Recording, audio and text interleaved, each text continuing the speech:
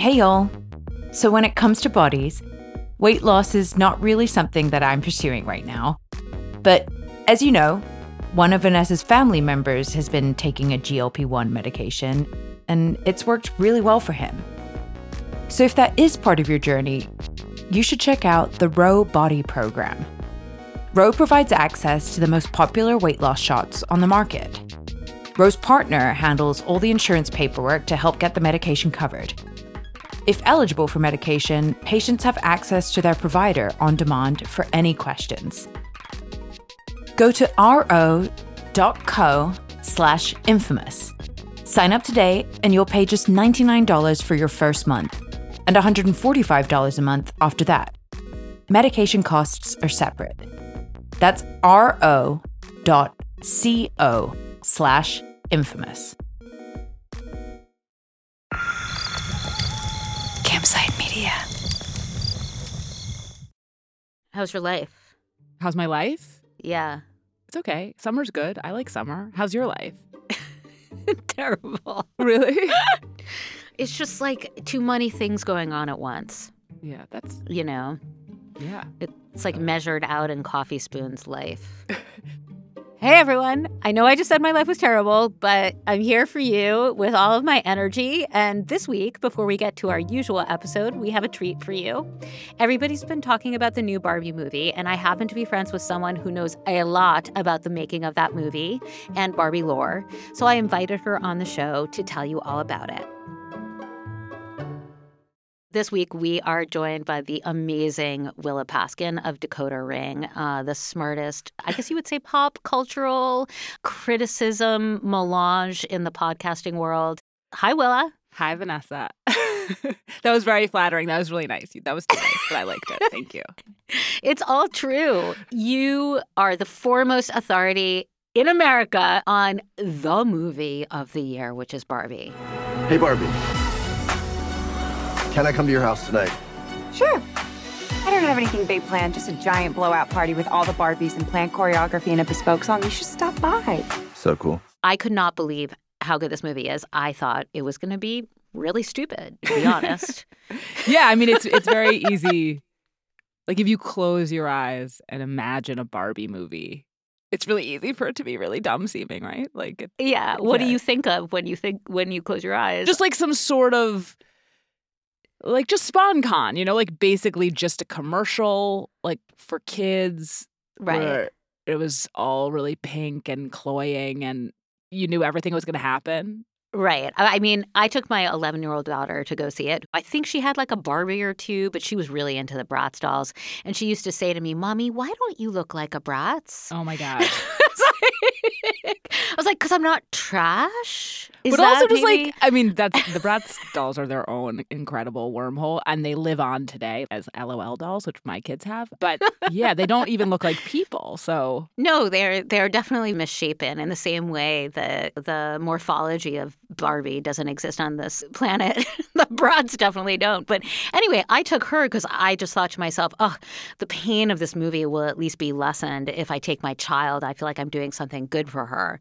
And then, you know, of course, halfway through the movie, I was like, this is maybe the most important movie for women since Tar, I think we can say. Not for teenagers, but I take your point. You hung out with Greta Gerwig, who is the director of this movie, and I'm assuming were one of the first people on Earth to actually see the movie. Tell me how this all happened. Yes, that is basically what happened. I was like assigned this piece by the Times Magazine. It was in late May that it sort of came together, but they really were holding on to it. You know, for film critics, there's sort of like this famous thing that happens, which is that if a movie is like a real turd, they just don't show it at all. So like Right. if there's no screenings, it's a bad sign. And then obviously if it's like a good... Is that really true? Like it'll just come out on a Friday Yeah. and no critic will have seen it? Yeah, and the review comes out on Saturday and it's like terrible. That's a thing they do. And there's been sort of a sea change because a lot of the very biggest movies, the Marvel movies, they don't want to show because they're really, really concerned about spoilers because while probably reputable critics for publications that are reputable aren't just going to see it to tell everyone what happened in it, there is a huge audience for that. And some people who see the movies are. So they basically will hold it like till the Wednesday before, and it comes out on Friday, and everyone has to write on deadline. Got it. Yeah. That is, and what ended up happening actually with Barbie and Oppenheimer both. But it's weird because when a movie's as good actually as Barbie is and Oppenheimer, oftentimes you're just like, oh no, like we should show it to critics early because it'll only be good word of mouth and it'll be good. But because of the nature of the frenzy around it and because of how interested people were in what was sort of in spoilers, they kind of kept it close for longer than a movie of its quality usually is, which is just a very long-winded way of saying when I saw it, yes, very few people had seen it. So wait, did you get a screener with a watermark on it, or what was the procedure to see this movie? No, the editor of the piece and I went to the production office where they were working on it, which is like in Chelsea, and like watched it in a 2-person like screening room. Edit bay? Yeah, Did you like in a secretly, screening room, it had the good chairs and like but like Greta was there because it's where she was working, like nervously being like, the color's not going to be right, and I'm like, I promise. I'm not going to be able to tell. Wow. That's crazy. Yeah. She wasn't in the room with you when you were watching it, was she? No. Okay. I mean, I think that would have been torture for everybody. That's like, sometimes they do for like the listening parties for new for new records. Yes, and absolutely. Everyone has to I have listened to a Bjork album with Bjork in the room with me. And I kept turning to her and being like, this is amazing. And she eventually was, you don't need to keep saying that. But why are you here? Like, I can't have an authentic reaction. Like, this is totally insane. It's horrible for them. So yes, she was not in the room. So because we are the Infamous Podcast, we specifically want to talk about Mattel and Ruth Handler, who was the creator of Barbie, and how bananas and scandalous she is. Can you tell us about that? Did you know about any Barbie history? No, I didn't. When I started to think about whether I could actually find the time to do the piece, I really wanted to. I started looking into it, and it just immediately did become clear there was so many good stories in the story. And one of them is that the Mattel story is a very fascinating business story, just what's happening with Mattel and has been happening with them for probably the last decade. The 2000s is a pretty incredible business story just in terms of them turning it around. Not that I'm always so happy for businesses to turn it around because some part of me is I know. That's the cognitive dissonance of this whole movie. It's like, it's a great movie. Now a whole new generation of girls can play with Barbie. Yes, exactly. 100%. But tell us what Mattel, like, how did it even start? So basically, Barbie's origin story, which like all business origin stories has been repeated so many times that probably it's been polished into a massage. Yes. Yeah. But the story goes that this woman, Ruth Handler, who was a Jewish businesswoman who had started Mattel with her husband, a man named Elliot Handler. It's actually named after Elliot and this short-term business partner they had whose first name was Matt. So it was Matt and Elle. They had a toy company that started in 1945. They started out of their garage like all California companies are meant to. And they were doing pretty well. They made a bunch of music toys like a Mickey Mouse guitar. And she overheard her daughter, whose name is Barbara, but she was Barbie, the first Barbie, playing with paper dolls with her friends and sort of realized as she was listening to them that there was no three-dimensional doll that girls could do the same with. There was only baby dolls. Like that was the only kind of really popular doll in the market. So she is like, we should make a doll that looks like a person, like a grown-up for girls.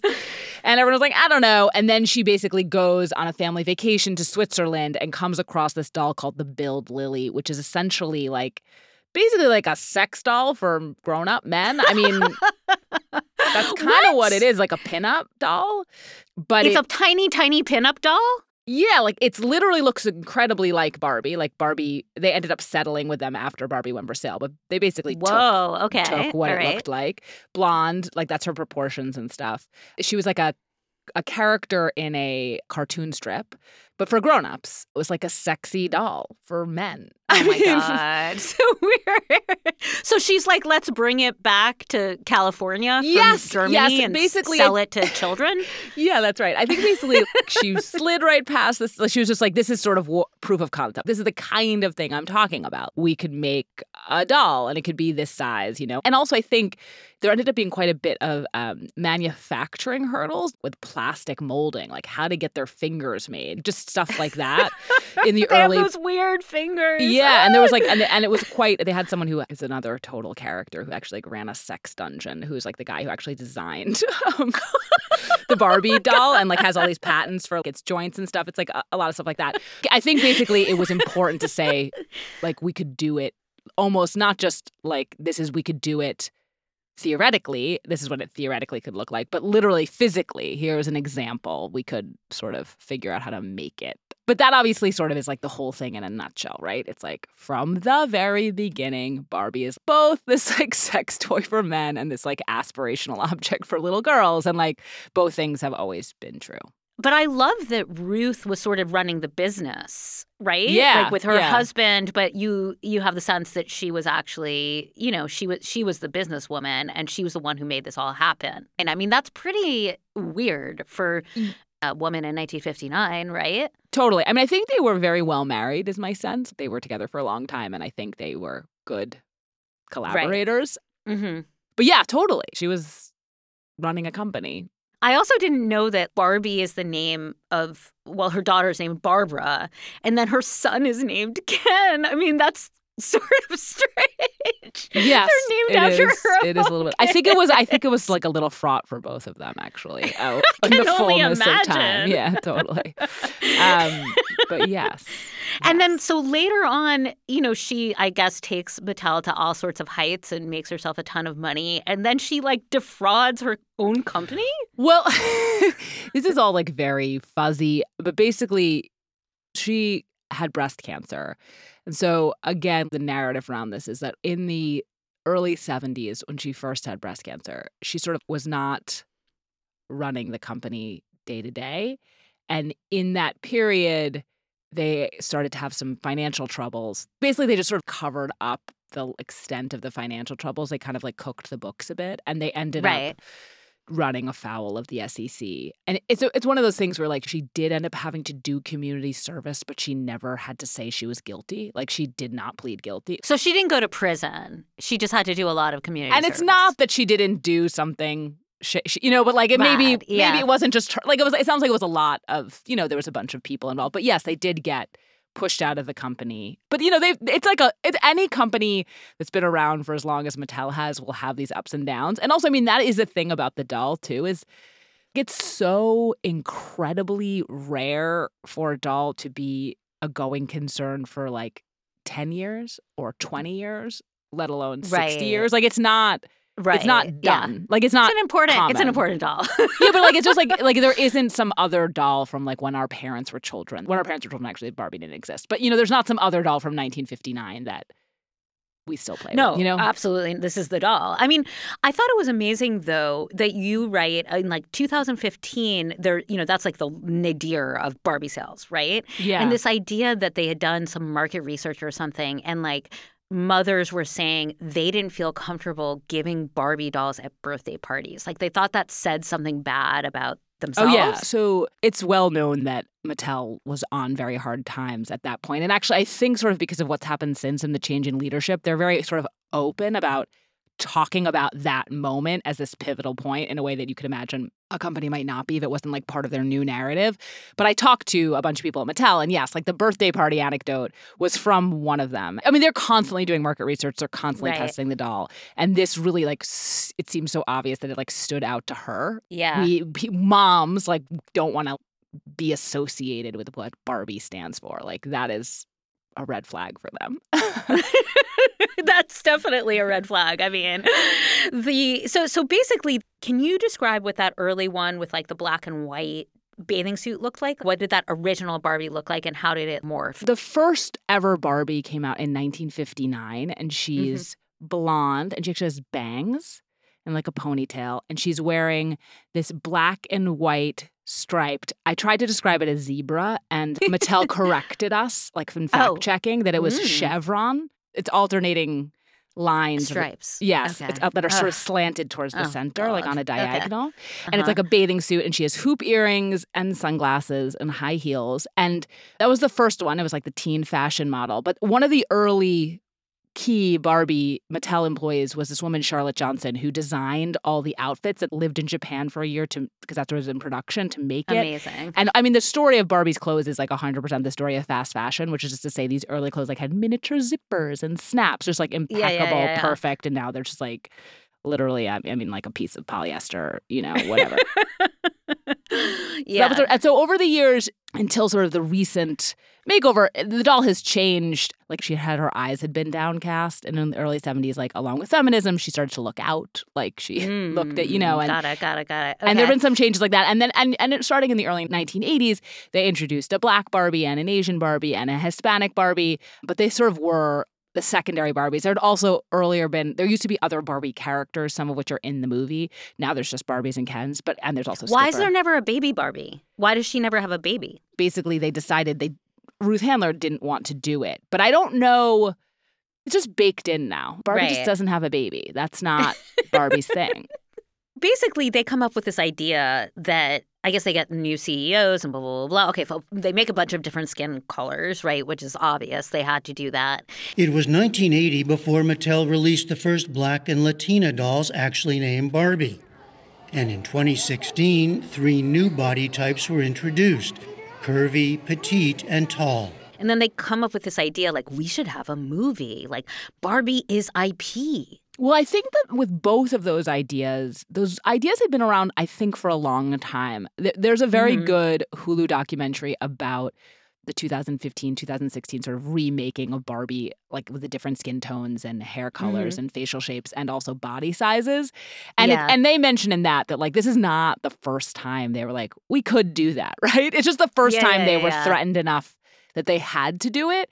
And the movie is not totally dissimilar. There had been a movie in the works since 2009, and it's possible they'd been talking about it for much longer. The IP stuff is so all around us that like it's not possible that they didn't consider it. I mean, the whole thing that's interesting about the movie and its success is like also though that they're extremely late, right? Like they are late to this game. Like Hasbro, I mean, there's honestly, what are there, like 8 Transformers movies? Like, I don't like, like they're late here. They have been late, but like caught up, like not, have announced themselves with a splash. Although we can talk about it. I don't know how well it's going to work for them going forward. But needless to say. Hot Pockets. Yeah, I don't think Hot Pockets is like Polly Pocket. Polly Pocket. Polly Pocket and Hot Wheels. Oh, sorry. Hot Wheels, Polly Pocket, whatever. Hot Wheels could do something. My son would love to watch some Hot Wheels movie. So then they get Greta Gerwig, and then they get this incredible movie that is like so smart in so many ways and weird and funny and makes fun of the doll. So you see the movie and do you think to yourself, oh my God, this is the most massive hit ever? Or did you not think that? I thought something like, oh, that was like good. Like, do you know what I mean? I was like, I liked that. Like, it seems to do everything it's supposed to do. The editor I was with, she liked that. And then it's actually just the funny thing where you're like, we think that was good. That was good. Are we right? Do we know if it's good? Like, it seemed good. Could we, because also this is, as you said, like the cognitive dissonance of something like this is like, we thought it was good, but also it is just such a weird undertaking in this way because it is to sell Barbie. And also there was this funny thing that was happening just simultaneously, which was that for like a couple weeks after I'd seen it, everyone was just like seemed so amped about it still. And then it sort of started to micro turn. I mean, this is just like one of those things you could just tell if you're like on Twitter too much or on, which is people started just be like, I am feeling force fed the publicity for this because it was so everywhere. And it's just started to feel like, oh, right. Like this is actually a lot. Like it is inescapable. And if it had been anything but extremely good, like people, I think it was starting to the point that some people were starting to be like, okay, I'd be happy for this to be bad now, Yeah, well, like, I mean, you say this on The Daily, but I went on Google. There's pink sparkles for Barbie. For Margot Robbie and Ryan Gosling and Greta Gerwig. All of their names do it. I mean, but that's actually one of the things that's just really interesting about it is that, and it's true in the media too, and this is why it was everywhere, which is that Barbie has something like 98% recognition across the world, and it's run by a huge company that has their shit together, basically.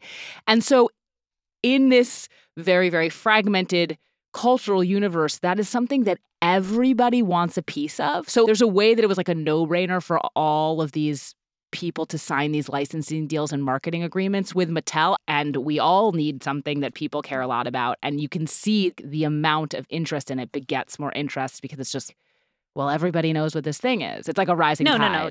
Totally. And everybody feels like they have to go see this movie because everybody else has seen the movie. So what do you think happens? Like, obviously, it's going to make billions of dollars. But, like, do you think that there's a long tail and it wins the Oscar? Or do you think this is just, like, one of those American feverish summer things where people are just think about this thing all the time for a couple weeks and then they're like, oh, what was that? Now I'm back to school. Yeah, I mean, I obviously have no idea. But I think all of those things, I actually think all of those things will happen. Like, I think it will be like a long, feverish summer of it, which is irregular for a movie. I think it will win some Oscars. I don't know that it's going to win Best Picture because, like, Oppenheimer might, but I think Greta Gerwig definitely could win Best Director, and it'll probably win for whatever screenplay award's up for. You know what I mean? And it'll be nominated for a bunch of stuff because it is going to make $1 billion, which is, like, insane for a comedy, basically. And then I actually think it just... I said this in the piece, and I mean it. Like, this to me is just such, obviously, among other things, just like such a slumber party movie. Like, right, for sure. Like, you're just like, kids are like, it is, you know, like 13-year-olds are going to be watching it for a long, long, long time. So is there a sequel? And what happens in it? I have no idea what happens in it. I mean, I think the pressure for there to be a sequel is exorbitant, and I'm sure they want one to exist, and I would guess that there will be one. I don't know who will be involved. You know what I mean? The last line in that movie is so great. The last sequence of that movie is so good. She's going to become a real girl. I mean, she has a vagina. Yeah. It's like such a great joke. And so I don't know where they go from there. You know what I mean? Like... How can you be Barbie if you have that piece of anatomy? It's true. That's the whole, that is the thing about Barbies. But the whole thing they did is like, no one else would have dreamed that up, so they could come up with something else. Thank you so much. You can hear Willa Paskin on Decoder Ring, which is an amazing podcast that's been running for forever. Thank you so much, Willa. Thank you. We'll be back after a break with a story not about dolls, but about the people who usually play with dolls. I'm talking about children.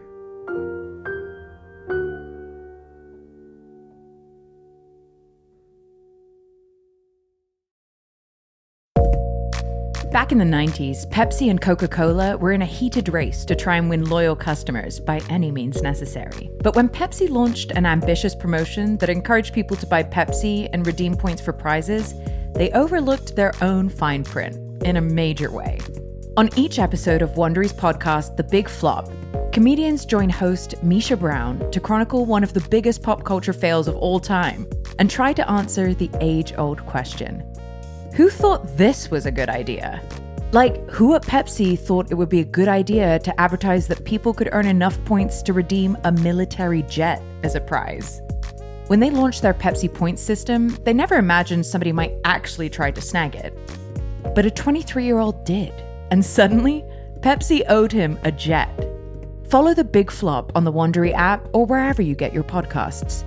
You can listen to The Big Flop early and ad-free right now by joining Wondery Plus.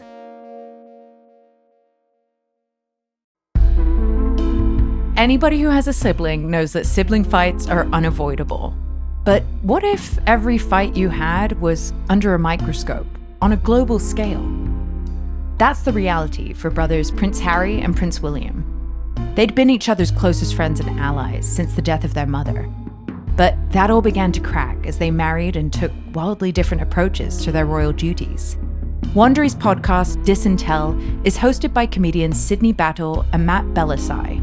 Each episode unpacks one of pop culture's most iconic celebrity feuds, and they recently took a deeper look into the real reason William versus Harry started. It's actually much bigger than these two brothers, stretching back into the history of the British monarchy. Did their feud start with the royal family's mistreatment of Meghan Markle? Or was it something that began much earlier? Follow Disintel on the Wondery app or wherever you get your podcasts. You're listening to Infamous from Campside Media. So there's this school in New York City. It's a really fancy private school where tuition costs tens of thousands of dollars a year. And the kids? They have a lot of power. They just pick on us because they can, because no one says not to. That's one of the teachers. You see, at this school, there's sort of a reverse power dynamic, very different than you would expect. The teachers are scared of the students. And if you try to fail them, Between your laptop and the office, an F becomes a C. And a C becomes valedictorian and a top spot at the Ivy of their choice. Because when the students happen to be the kids of some of the most powerful people in America, teachers can quickly become pawns. This school has always been a breeding ground for the worst kinds of people. Is it really their fault they inherited power and influence the minute they were born without any examples of how not to abuse it? The teachers you're hearing from are from HBO's Gossip Girl reboot. But the story we're about to tell you is real life. And as it turns out, Gossip Girl wasn't too far from the truth when it comes to life behind the walls of elite private schools. From Campside Media and Sony Music Entertainment, I'm Vanessa Grigoriadis. I'm Gabe Sherman. And this is Infamous.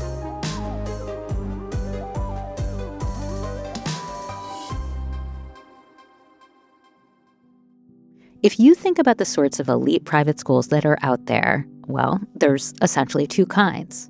There's the Dead Poet Society kind, where teachers inspire and shape even the most cynical students. Thoreau said most men lead lives of quiet desperation. Don't be resigned to that. Break out. And there's the Gossip Girl kind, where the cynicism of money and elitism corrupts the education. And this story is about a kerfuffle that happened at one of those Gossip Girl schools, a school named Horace Mann. It's in the Bronx, about 10 miles north of Times Square. And about 15 years ago, teachers, students, the administration, and the school board all locked horns. The dispute was about a social media scandal and a book called Academy X, and it all resulted in the resignation of some teachers. And it showed who holds the real power in elite education. Now, Horace Mann is not just any prep school. It's one of the premier prep schools in New York City, which you know means that they take themselves very seriously. Horace Mann kids go on to Ivy League universities, and then they go on to run the worlds of finance and business and media and politics. I mean, these are the Nepo babies of tomorrow. So what happens at this high school matters. So, Gabe, have you seen Gossip Girl? I mean, is that a trick question? I work in media. I live in New York. Come on. So what did you think about it? I thought it was compulsively watchable because this is a world that, you know, is very secretive and rarefied and we get glimpses of, but to live in it was kind of enjoyable and also horrifying. The town cars, the black town cars dropping kids off at their private schools. The spring schools. Break in St. Bart's, summers in the Hamptons. Exactly. Yeah. Just being raised by the English nanny because your parents are too busy going to special events and their board meetings. And so I'm fascinated by the adults and the children on Gossip Girl and their relationships and the way they're like, you know. Well, the kids are like mini adults, right? Yeah. So there's all these dynamics, right? In a private school, there's obviously the parents who are paying the bill, and then there's their children who are, you know, apples of their eye, and then there's also the administration who serve at the pleasure of the board, right? So the story I want to tell you is about that relationship. What do I think of when I hear the words Horace Mann? I think of openness to learning.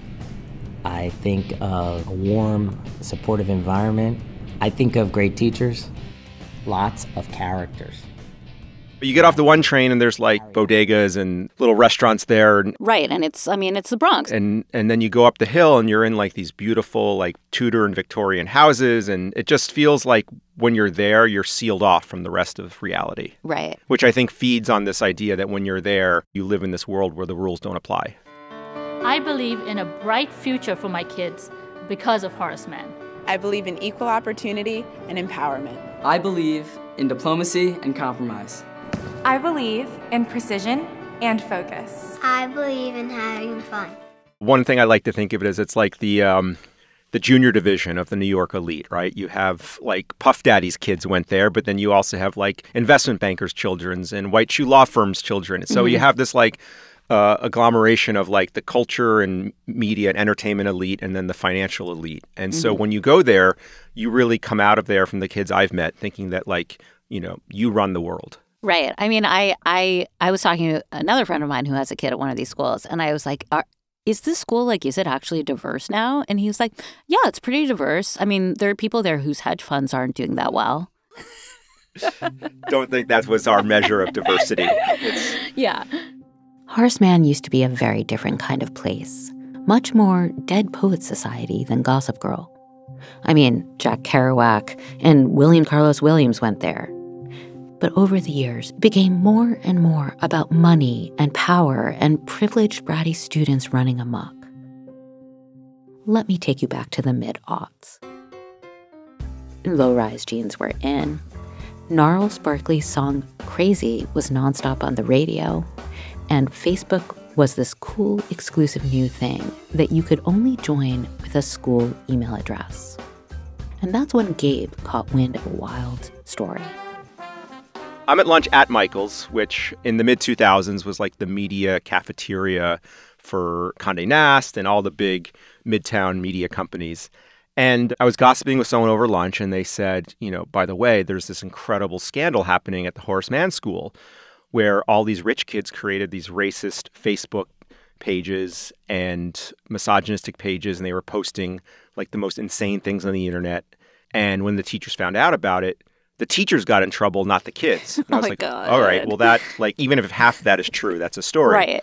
So I start reporting, and I find out that there's a teacher named Peter Sheehy, who was a history teacher, who is married to the former Us Weekly editor, Janice Min. Amazing. And already I know this is going to be a good story. And so I start talking to people in the Horace Mann world. And as these people start to lay out, what happened was that one morning at the start of the school year in 2006, Peter's at home, just, kind of getting caught up before the school year starts. So he logs into Facebook and he clicks around and he discovers that there's these Facebook clubs, like one's called the Men's Issues Club. And on these pages, kids just post the most obscene, racist, and misogynist. Oh, no. And kids on it were the sons and daughters of both trustees and, prominent members of New York's power elite. And one club member referred to an English teacher as a crazy-ass bitch and a French teacher as an acid casualty. Another boy boasted that he's the only person here who actually beats women when he's drunk. No joke. Oh, my God. That's a direct quote. Oh, my God. And another one bragged that he had banged a teacher in the music department bathroom and will get a great college rec for the accomplishment. Men need to have a voice. We aren't meant to be seen and not heard. Let freedom ring, bitches. Oh, shit. So, oh, my God. So Peter is in his bedroom at home scrolling this, and he's horrified what he sees. And then he finds another club called McGuire Survivors, and it's another student Facebook group dedicated to his colleague, Danielle McGuire, who's a 33-year-old history teacher.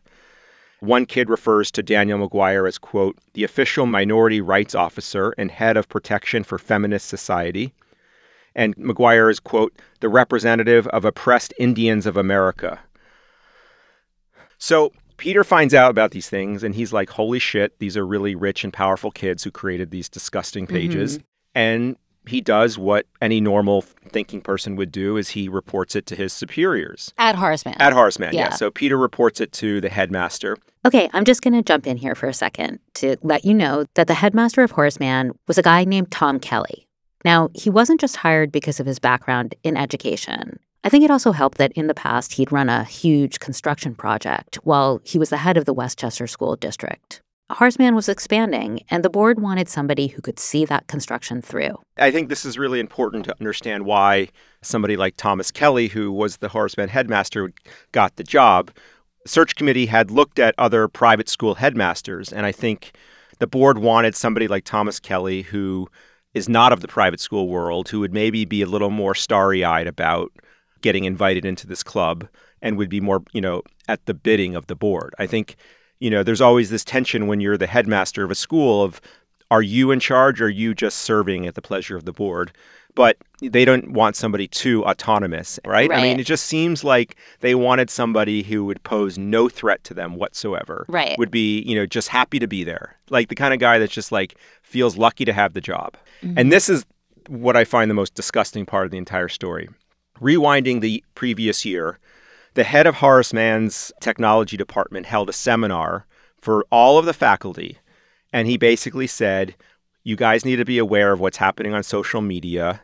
Like, nothing that gets posted on the internet is private. Like, here's how you can monitor Facebook groups. And he showed them how you can log in using like your middle name and your Horace Mann email address. Because back then, if we remember, Facebook was like only for students. Right.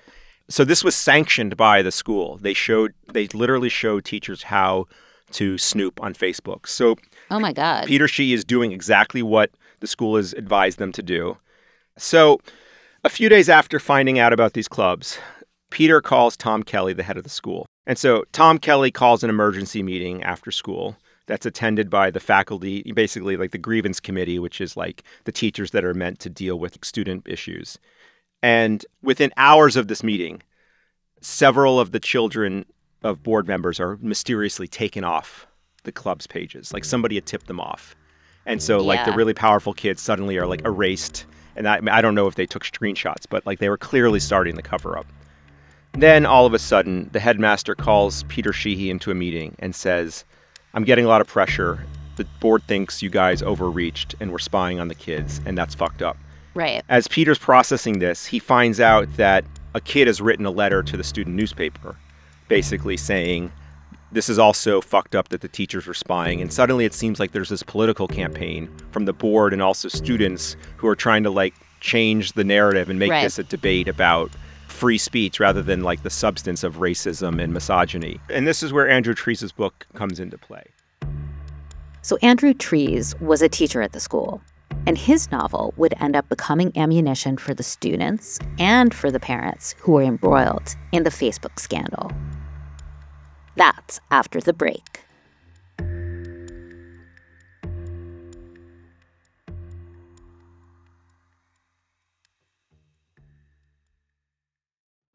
I've always struggled with finding time to manage my finances. At the end of a busy week, the last thing I want to do is spend time budgeting all of my expenses or tracking down customer service teams to cancel old subscriptions I no longer use. But now, I use Rocket Money, and it does all that for me.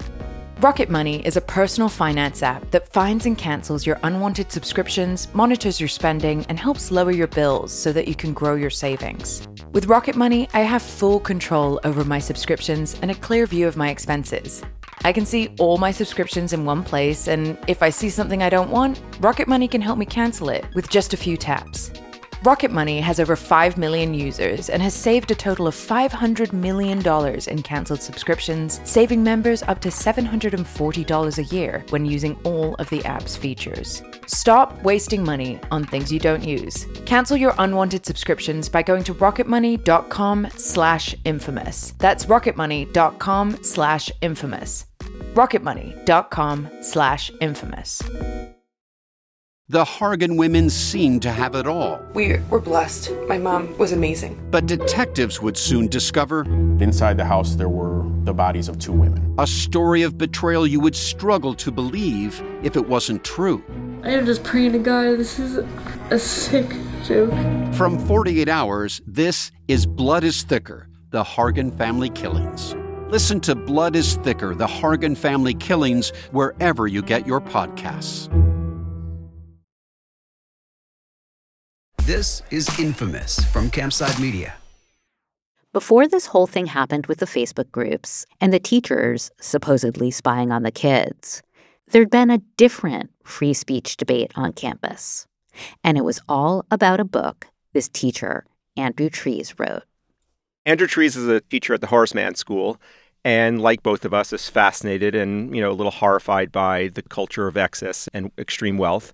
And so he decides to write a satirical novel about a New York City private school called Academy X.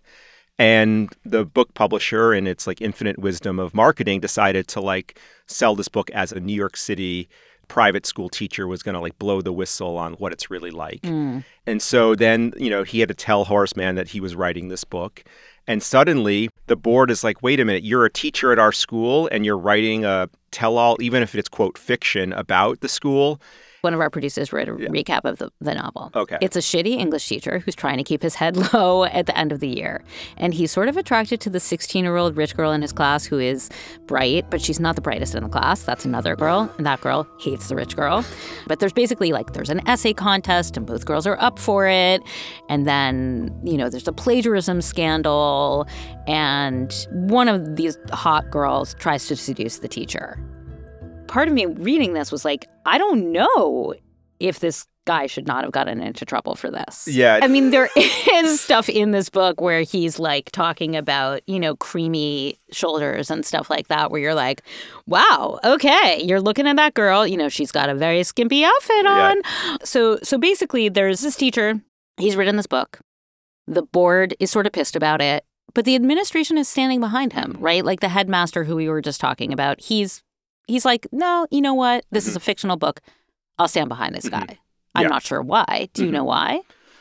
I mean, I think the idea was like, I don't think the book sold very well. So Right. the idea was that it's going to blow over. And, sometimes these scandals firing him might actually give more oxygen to it than just ignoring it. So I did get a tape of one meeting where the headmaster, Tom Kelly, is meeting with Andrew Trees, basically saying, I don't think the book is that big of a deal. It's satire.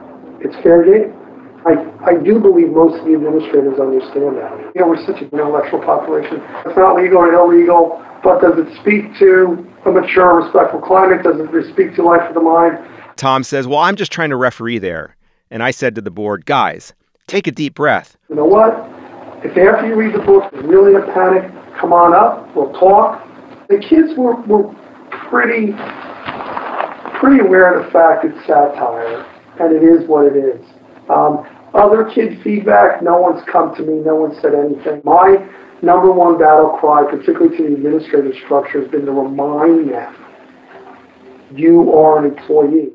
And Kelly even joked to the board. He said that he had toyed with the idea of writing a tell-all himself. Tom Kelly says, they're nervous about me because I joked with one of them and I said, what are you kidding me? I got only 2 years left on my contract here. I'll do Academy X uncensored. And they're like, that's not funny. We'll hear from New York Times right away. We'll hear from the Wall Street Journal right away. And someone says, Tom, what if you get hijacked in the media? Well, Tom, if you get hijacked by the media, I said, look, my response to Larry King Live is, I just got here. I'm trying to clean this shit up. Our response within the walls is going to be, why would the Horseman School offer comment on a novel? We don't do book reviews. One kid in the building has an advanced reader's copy. And I was surprised. I heard one of 3 kids had said, Dr. Kelly, I've actually seen the cover. And I said, no, that's online. So one family must be in the publishing business that has it. You think these guys are either they're erudite or they're apparatchiks, He just sounds like not this. He sounds like a boob. I mean, he really sounds like some sort of middle management dude who just runs like a car dealership. Yeah, exactly, like a used car salesman. I mean, it really is to me so. It's just fascinating that the board would want this guy to be the headmaster of Horace Mann. So basically, as the scandal unfolds, the kids start to say, well, wait a minute. Why can a teacher write creepy things about us and write a novel and profit off of a book about our school, but we can't say racist and sexist things in private on Facebook? I mean, that's the crux of the debate. It's such a weird argument. Yeah. But okay. But I mean, there probably is a privacy issue there, and there is, I guess, a First Amendment issue. But I mean, that's not. Or do you think there is? No, I mean, I just the idea that that's a hill you want to die on. You want to defend your right to say racist and misogynistic things. I mean, again, I'm struck by when I look back at this story just at how rapidly campus politics have changed. But it did become a debate about free speech because of this book that was written. And so Tom Kelly, the headmaster, calls a whole school assembly and he says, listen, let's just dial the temperature down and we need to have a debate about free speech and appropriate speech and let's just, start a dialogue. But that assembly didn't cool things down. In fact, it ended up doing the opposite. And just an FYI, we reached out to Tom Kelly for comment, but did not hear back. More after the break.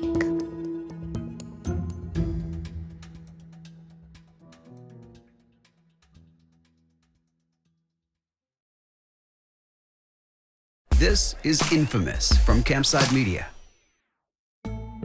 2 Horace Mann teachers, Peter Sheehy and Danielle McGuire, told the administration about some Facebook groups that targeted teachers on campus with racist and misogynistic posts. Almost immediately, the administration faced this intense pressure from the Board of Trustees. And some of the board members were parents of students in those Facebook groups. They wanted the teachers punished for spying. The headmaster, Tom Kelly, he called an assembly to cool things down. But while Kelly addressed students, board members also held a meeting just across campus. As Peter Sheehy and Danielle McGuire are leaving this assembly, they're walking out on the quad on campus, and they're accosted by a board member whose daughter had formed the anti-Danielle McGuire Club. And this woman, she's wearing alligator sunglasses and says, you logged into Facebook under a false name. And then Danielle says, well, I had a right to defend myself against defamation. And then this woman in the alligator sunglasses says, well, students are just blowing off steam. They're very stressed. It's not unusual for them to say racist and sexist things. The site is private. And Danielle says, you got to be kidding me. Facebook's not private. At the time, it had 9 million users. Right. And then, incredulously, the alligator sunglass board member says, well, what you did was like breaking into my daughter's room and reading her diary. And Danielle snaps back, no, what your daughter did was the equivalent of posting something in Times Square. The head of the history department sees this altercation. He walks over to try to diffuse the situation. An alligator sunglass board member says that McGuire is totally out of control and alleges that Danielle called the kid a Nazi in class. Oh, my God. So now suddenly Danielle McGuire is being investigated for anti-Semitism. Oh, Jesus Christ. What a shit show. Which creates even more of a shit show because, as Danielle told me at the time, she had been a seeker a lot of her life and has actually converted to Judaism and married a Jewish doctor. Wow, okay. But now suddenly she's the anti-Semite. Right. And she's not even feeling safe to come to school anymore. And now there's a rumor she hears that they're claiming that there's a tape of her saying this. Jesus. And she basically says to the school, either produce the tape or not, but I'm not coming back. Yeah. And of course, there is no such tape. And the whole thing was bullshit.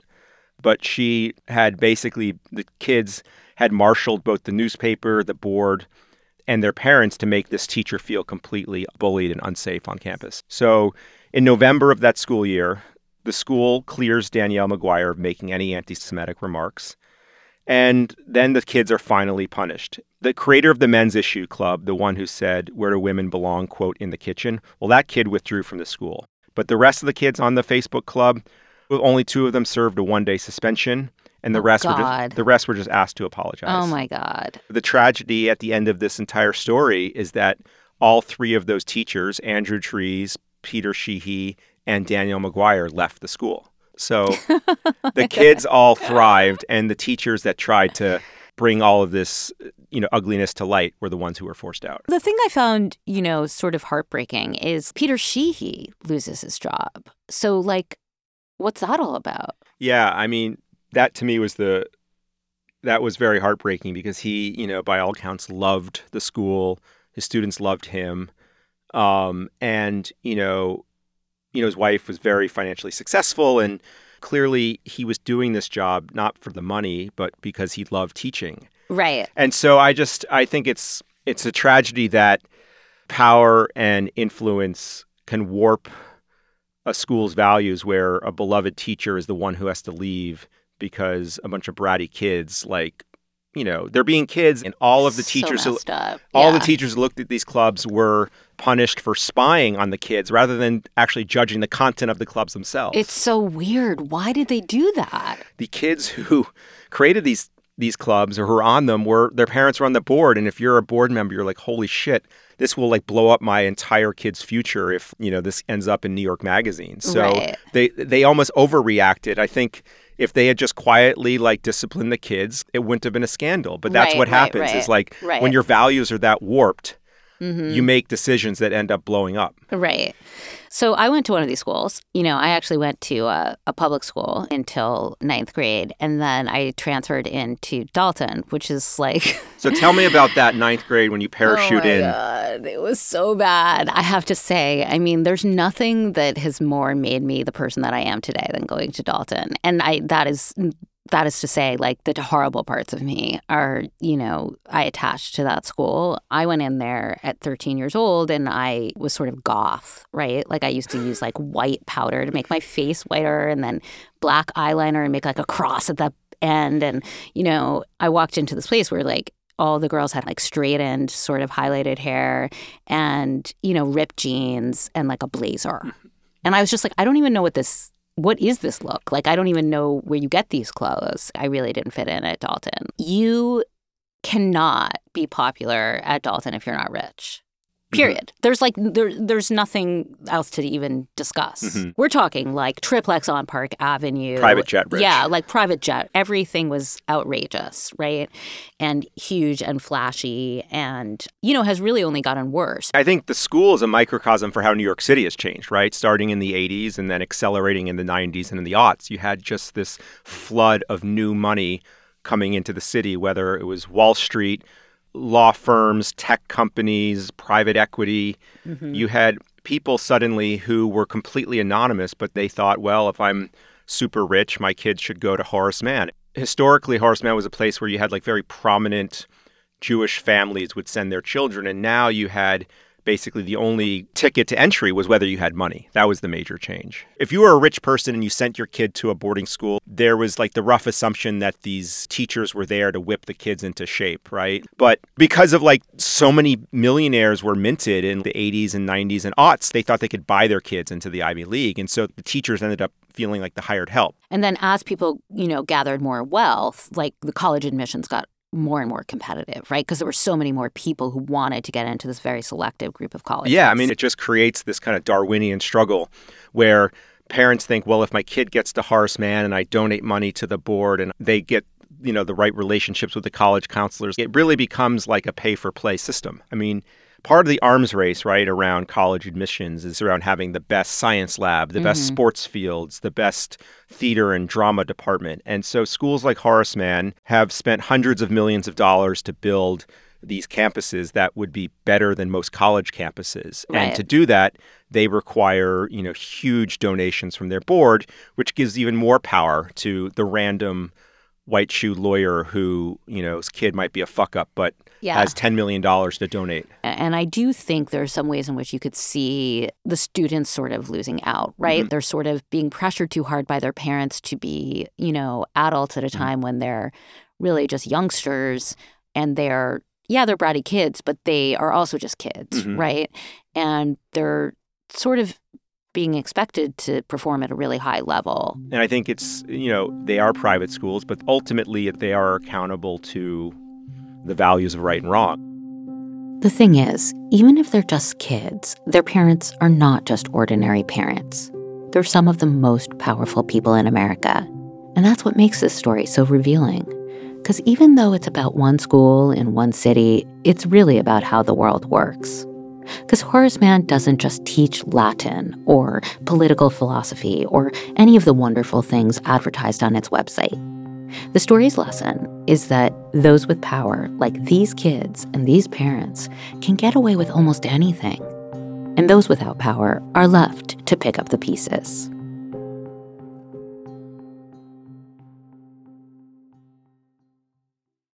Hi, everyone. Before we go this week, I just want to say thank you to all of you for listening to Infamous.